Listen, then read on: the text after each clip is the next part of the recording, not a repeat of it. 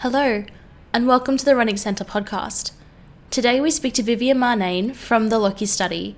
The Lockie Study is a population-based longitudinal study that prospectively evaluates the development of a group of Australian children with hearing loss as they grow up. This study is unique in its inclusion of children whose hearing loss was diagnosed through either universal newborn hearing screening or standard care, and all of whom access the same post-diagnostic services provided by the National Audiological Service Provider, Australian Hearing. This means that their results can be fairly compared wherever and whenever their hearing loss was discovered. Today's discussion features Vivian, who will report on the psychosocial development of children in this study. We hope you enjoy. Hello and welcome to another episode of the Rennick Centre podcast. My name's Trudy Smith and I'm the Manager of Continuing Professional Education at the RIDBC Rennick Centre.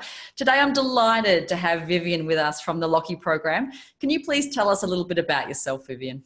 Absolutely. So my name's Vivian Marnane and I've been at the National Acoustic Laboratory since 2007, and I've worked on the Lockie study this entire time in various capacities, as well as other projects around children with hearing impairment. And it's very exciting to be able to work on such a big and important study for such a long time. I feel very privileged to be part of it. It's history making. It's such an important study as well. And as someone who knows a lot about Lockie, I just think it's fantastic. And I've been talking about it with everybody around the world. It's amazing. But for those who are joining us who don't know very much about Lockie study, can you please just tell us a little bit about it and some of the findings? Yes, certainly. So the Lockie study has been going since 2005, and we've been following about 450 children across Australia, 3 states of Australia, as they've been growing up with hearing impairment. It was just the right place and the right time for the Lockie study. The way that universal newborn hearing screening was rolling out at the time meant we had this lovely natural experiment going on of children being detected earlier and later, and we were able to capture that and follow the children to see what their short-term, medium-term and long-term impacts are of that early detection and intervention. Great. And are there particular findings that are meaningful and important, the early findings? Absolutely. So far we've collected data at various age points with the children. So we've collected data as they've turned 3 years of age, 5 years of age, 9 years of age. We're still crunching the numbers with the 9-year-old data, but with the 5-year-old data, we've really found this really significant impact about earlier detection and earlier intervention with hearing aids or cochlear implants. It's really important for language outcomes. And particularly we're seeing that with children who have poorer hearing. The earlier they can get in the door, get their hearing aids, or if they need a cochlear implant, the earlier they can get that happening, the better the language outcomes. Sure. And we're seeing even in our own practice the differences in language outcomes for children. But I'm particularly interested today in the psychosocial outcomes for these children. Can you talk a little bit about the work that you've been doing with Lockie in that area? Absolutely. So as the Lockie children turned 5 years of age, we did this really comprehensive assessment battery with them. So not only did we capture and measure their language skills, we also tapped into how they were developing with their psychosocial skills. So how their emotions and behaviours were impacting how they act with other children, how they act with adults, how they interact with the world. We did this using a parent report tool called the Strengths and Difficulties questionnaire.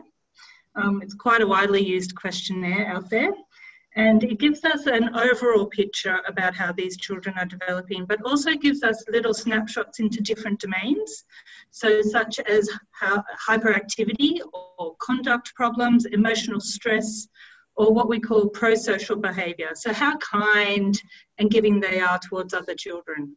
Sure. So what did you find out? We found out that at 5 years of age, on average, these children's pro-social development are coming out within the average range. That's exciting. Yes. There's always a but though, isn't there? Oh, I missed the but. I apologise. Whilst overall these children are coming out within the average range, what we'd expect for average children of the same age, the proportion of children who are getting significant difficulties and perhaps coming but what we call 2 standard deviations below the mean, so really struggling, that proportion of children is much higher than what we'd expect from the normal general population. So usually we would see about 2.5% of children in the general population being in this kind of really low range, under more than 2 standard deviations below the mean. What we're seeing in the Locky participants is that that proportion ranges between 8 and 13%. So wow, it's a bit, that's significant, isn't it? yeah, and it really comes out. So we're really seeing that in terms of hyperactivity and peer relationships and interactions, that's where the greater proportion of children seem to be struggling. Right. Wow. So as someone who works with children with hearing loss, there's some significant implications for our work with that. Yes, it's kind of this really important aspect. It's looking beyond an audiogram, it's looking beyond a speech and language score. It's getting this big picture going that, yeah, some children are really struggling, and they're struggling in areas that you might not see when you're one-on-one with them. Mm-hmm. And able to adapt and work in that kind of classroom environment or that early intervention environment. Well, because it's that social interaction, isn't it, that happens when we think about classrooms today. It's always in group work, it's pair work, and it's that engagement with somebody else. And if you're failing at that, then that's going to be influencing your educational outcomes, your sense of self, self-esteem, how you feel about how you're going at school. Absolutely. And I mean, we measured this at 5 years of age. So a lot of these children hadn't even started school yet.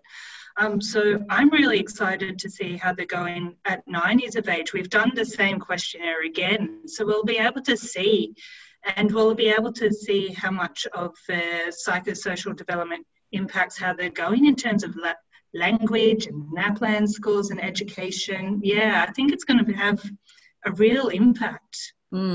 Absolutely. Yeah. I wonder, Vivian, is there any work that you're doing around what we can do directly to support students with this? Did any of the data kind of indicate areas specifically that we need to work on?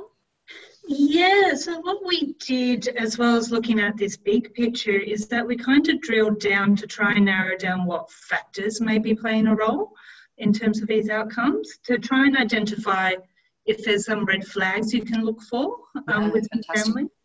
Yeah.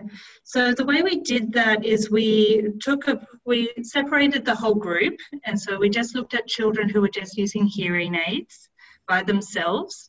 And we found with that group that really it's about the child's language skills at the time.